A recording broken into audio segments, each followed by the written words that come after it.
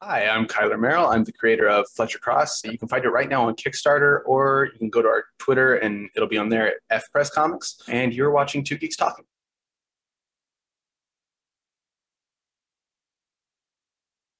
Good morning, afternoon, evening, everyone. Two Geeks Talking is an entertainment industry interview show where we interview the creative people from the comic, film, TV, movie, and video game industries. And of course, I'm your host, Kurt Sasso.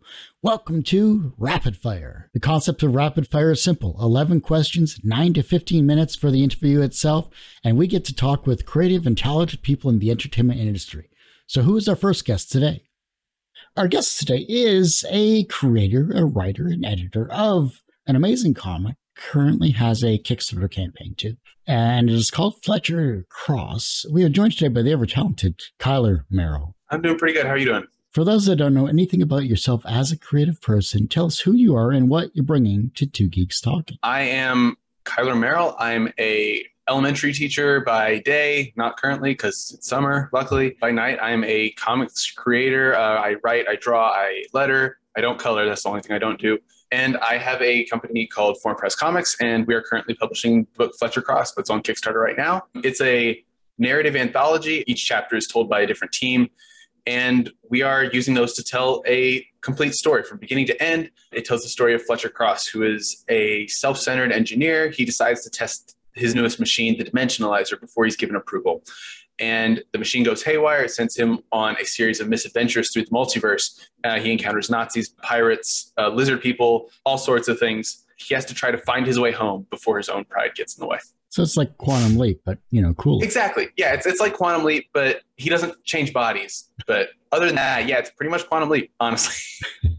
Not intentional, but yeah. It's the basis of some cool sci-fi, and it gives you flexibility, and exactly. It looks like a really cool, or sounds like a really cool story as well, too. What's your podcast? It's called Comics Unscripted. We started it last year. We just did our 1-year anniversary episode. We took a hiatus for the summer, but I was like, we've been doing it for a year. So I recorded another episode with Tobin Roscoe. Yeah, we've done 30 episodes now since we started. I interview a comic creator, and probably about 1 month I do a book club. Second half of the episode is me talking with that creator about a book that they choose, and we go in depth on it and talk about what we liked about it, what we didn't. And then if I can make it work and I'm on a roll that day, I can usually make the book connect to their book, and so I can make it all cohesive. I don't always get there, but that's the goal. I started wanting to do the book club every episode, but I realized very quickly that's a lot of reading and a lot of recording, and I was just like, I can't do this. So I do it now kind of sporadically. Yeah, it's called Comics Unscripted. It's on Anchor. It's on everything you can get podcasts on. So yeah, go listen, subscribe. What is your creative kryptonite? Burnout. I think that's kind of a common answer, but I have a lot of time. I don't have all the time in the world because, I have a day job.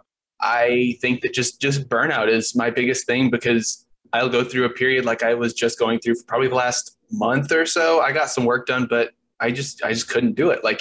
Things just weren't happening. Lettering wasn't working for me. I couldn't write. I drew maybe a page or so a week, and it just wasn't happening. And so I just get burnt out. I don't think that's an uncommon answer though. So I don't have anything, more unique. I hit a wall and I can't do it. But now I've come past it, and now I'm good. I've been working for the past 2 or 3 days. I've been on fire. I've been knocking these out, so. Is it burnout or is it creative block? I think it's burnout just because I don't know, it feels different. I feel like creative block is I can't figure out how to make this page work, or I just can't make this idea is not working for me. And it just won't happen. But this is I think burnout is just I just can't do anything. And it's not just comics, I'm just burnt out in everything. Maybe it's depression. I don't know. But I think those two are related, probably. So I don't think it's depression. I was joking. But it's not that things aren't working for me. It's just I can't make it happen. I think it's different. Maybe it's not. Everyone usually asks, what's your wisest piece of advice, or what's the most bullshit piece of advice you ever received? But what is your second wisest piece of advice that you have received that has stuck with you in your creative career? I've been thinking about this, honestly, for the past day or two since I got the questions. It doesn't really apply to my creative career. I guess it could in a way, but the first thing that came to mind was measure twice, cut once. I like to woodwork, and that's something my grandpa always told me, measure twice, cut once. And then the thing is, neither of us are good at that. We measure twice and we still somehow cut wrong. I guess it could carry over into your creative career by just plan out, make sure you know what you're going to do before you just jump into things and just wing it. Because I've done that before and it hasn't always worked out for me. I'm going to stick with that as my answer.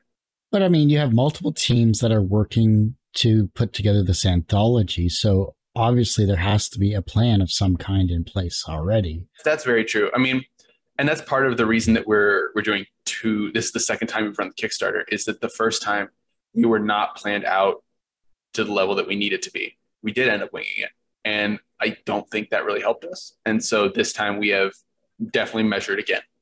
If we're going to stick with that metaphor, we have measured it, and then now we've had more time to take more measurements, and now we're cutting it. So here we go. We are at about 43%, and we have a little bit less than 2 weeks left. So we're definitely not like out of the woods, but we're also not like so far in the weeds that like we can't get out of it. We're optimistic. How do you think the birth of creativity was formed? I don't know. I think that people I assume that we have always been in some way creative. I mean, we've always had, stories, I think, going back to some people, religion is a story. And so we've always been telling stories either to entertain us or as a, just a story of, history as a way to learn from our mistakes and things like that. I think it's just kind of always been there since we've had consciousness, maybe to just as a way to, it serves multiple purposes.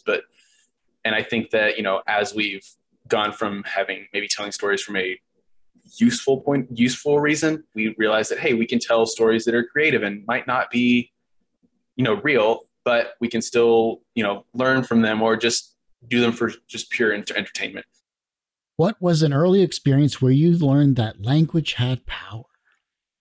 Probably the first time, at least in terms of written language, was the time I was always a reader in school. And in third grade, my teacher, Miss Gray, we had like composition books, and we would have, I don't know if it was every day, every other day, or once a week. I don't know what it was, but we had a set time where we had to write for, 15 minutes, 30 minutes, whatever it was. You got to write, and you got to write about whatever you wanted. And I know some people like treated it like a diary. So I remember one of my friends, and I thought it was weird, but that's just because I'm weird. They probably thought I was weird because I told a story about, it was with dragons, and like there were chapters to it, and like it was a whole story, and like every week, like I went back and like added more to it, and it was the same story. And looking back, I'm like, why did she sit through all of that?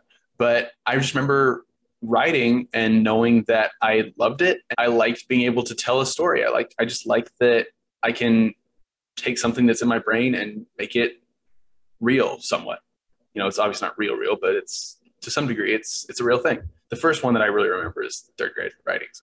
What did you create that made you realize, yes, I could do this professionally? I would say in May of 2020, I put together an anthology called Pandemics and Panels. And I put it together just on a whim for going back to planning and stuff. I didn't plan this one at all. I just completely winged it. I just decided, hey, I want to do an anthology. Didn't know how to do it. So I just went on like Reddit and a few other Discord servers and things that I was on and just said, hey, who's a writer, artist who wants to be a part of this? And so we made this anthology. And it was back when, we thought COVID was going to last like 2 months. And so I was like, oh, we're going to take all these negative times. We're going to make something positive. And that's going to be what we do. And it's a, small 42-page thing. And I think we did that. But that was the first thing that I did that wasn't just me making a little comic on my own. It was the first time that I made something that was like, oh, shoot, this could be like a real thing. When we were finishing up making it, I had people who were involved be like, are we going to crowdfund this? Are we going to, get this printed? How's this going to work? Again, I did plan. So I was like, I have no idea. Don't ask me these questions. I don't know. And I was like texting some of my friends off the side, like who are also involved. I was like, what do I do? What do I do? Are we going to do this? What do I do? We ended up not doing it. And it's on our website. We sold it originally for charity, but now it's on my website for free. Yeah, that was the first thing that I did where I was like, oh, shoot, like I can actually make real things, even though it wasn't a printed book. It was the first comic that I'd ever been a part of that wasn't just me making short little 8-page really crappy 8-page comics that I uploaded to the internet. Everyone has one person that inspired them on their path to where they are today. Who was that for you? Francis Manipul, as far as comics goes. The first thing that inspired me as far as comics is definitely him, because I got into comics around 2011 whenever the new 52 was happening, and he wrote The Flash. And for my birthday that year, I got The Flash, Aquaman, Batman, and Superman #1s. It was all new 52s. So it's all brand new stuff. The Flash is the one I stuck with just because the art was so great. I was blown away by how good the art was. That's the first comic that I ever picked up monthly. It's the first comic that I ever collected. I still have all 52 issues of it. Been exposed to comics before, but it's the first time that I ever seen that the art could be like something else, something bigger, I guess, just because his art was in the book that I read that I liked the most. And I just stuck with it. And that's what it's been. Otherwise, there's other people who've inspired me in other things. But in terms of comics, he's kind of the one. From a professional standpoint, you've created this anthology, you've created other comics in the past, and they have done well. And the fact that you've given to charity regarding your comics as well, too, is a worthwhile endeavor and effort to boot. And plus, you have a Kickstarter ongoing that I'm sure will be successful in the future. So professionally, you're successful in that regard. Do you consider yourself personally successful? Yes. I initially wanted to say no, but I do consider myself personally successful because I am an adult. I live on my own. I pay all my bills. I have a decent credit score. Not that that really matters.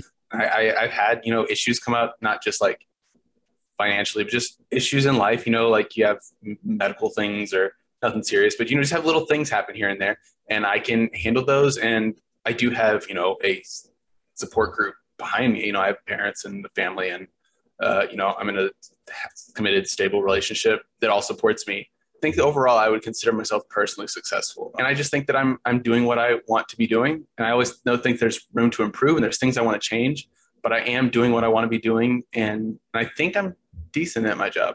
I would consider myself personally successful. The reverse of success is failure. How do you deal with your failure? Cry. Sometimes honestly crying is like the best thing. Like you just cry it out. And like I did last week. Oh, shoot, I'm not ashamed to admit it. Last week, I was really feeling it. I was like really burnt out. The Kickstarter wasn't doing what I wanted it to. And I was really scared. And I'm doing a convention this week. And I was like, what if it all fails? And I just cried it out. And it helped me. Right after I finished, I was like, oh, this is great. The only other thing is just move on from them, kind of not ignore them, but take a mistake and turn it into a learning experience, or take a failure and learn from it. As long as you can take something away from it, I think that there's value in it. The only worst thing you can do is just fail and blame everything on someone else and just be like, I was perfect. There's nothing I can do differently. I'm just going to, forget it. That's the worst thing you can do. So as long as you're learning from your failures, I think that's the best way to deal with them. The younger generation is looking at your work and they're becoming inspired to be creative in their own way. And the fact that you're teaching the younger generation as well, I'm sure they'll be creative in some way, shape, or form. And hopefully you can impart some common knowledge and wisdom on them in the future, possibly. Yeah, I try. That's good. The cool teacher. That's what you want to be, right? Kind of. I don't want to be too cool because then, it's just chaos, but I try. How can they inspire the generation that follows them? By doing what they want to do, by just following what they love. That's the same thing I try to, tell my classes at school, right? Because right now I'm teaching 5th grade, and that's a very pivotal year for, when they're starting to develop their identities and their senses of self and things, and what they like and what they don't like and all these things. And it's the first time they're dealing with a lot of peer pressure as far as this is cool and this isn't cool. And so that's what I'll tell them all, is just to, do you like to read manga and watch anime and you want to draw Titans from Attack on Titan all day? Sure, do it. Do what you love to do and you will be happy, I think. Obviously, there's other, factors that involved in happiness, but I think that that's a big part of it, is just to do what you want to do, and you will inspire others and you will be fulfilled yourself in some way. If your life was a comic book, what would its title be and what would the soundtrack be? I'm really bad at titles. That's a really hard question to ask. Titles they either come to me like immediately or it takes me like months. The soundtrack probably be, just because it's like what I find myself listening to most of the time. But also I feel like there's definitely some periods in my life where it would definitely fit. Some really sad old school outlaw country, really sad, like depressing Johnny Cash, Waylon Jennings music. Like that would I feel like that would be a good soundtrack. And then, you could counteract that with some like more fun songs like Boy Named Sue or something like that. But like when in my feels, like some of those songs just really like, it really helps. You know what I mean? It just gets me in that zone. Titles just are not my thing. Either they happen or they don't happen. So I got half of it. I got 50. That's a pass, right? It's an F. No, I wish. There's a lot of kids in my class that wish that was a pass too, but it's not. Well, Kylar, I do hate to say it, but that ends this particular episode of Two Geeks Talking. I want to thank you so much for coming on the show. I appreciate you having me on.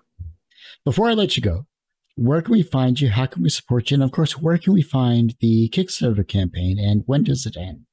The Kickstarter campaign, it ends on July 5th. You can find it. You can go to Kickstarter, type in Fletcher Cross. It'll be the newer one, or you can just go to my Twitter or my Instagram and find it. You can find Foreign Press Comics at FPress Comics on Twitter and Foreign Press Comics on Instagram or Facebook.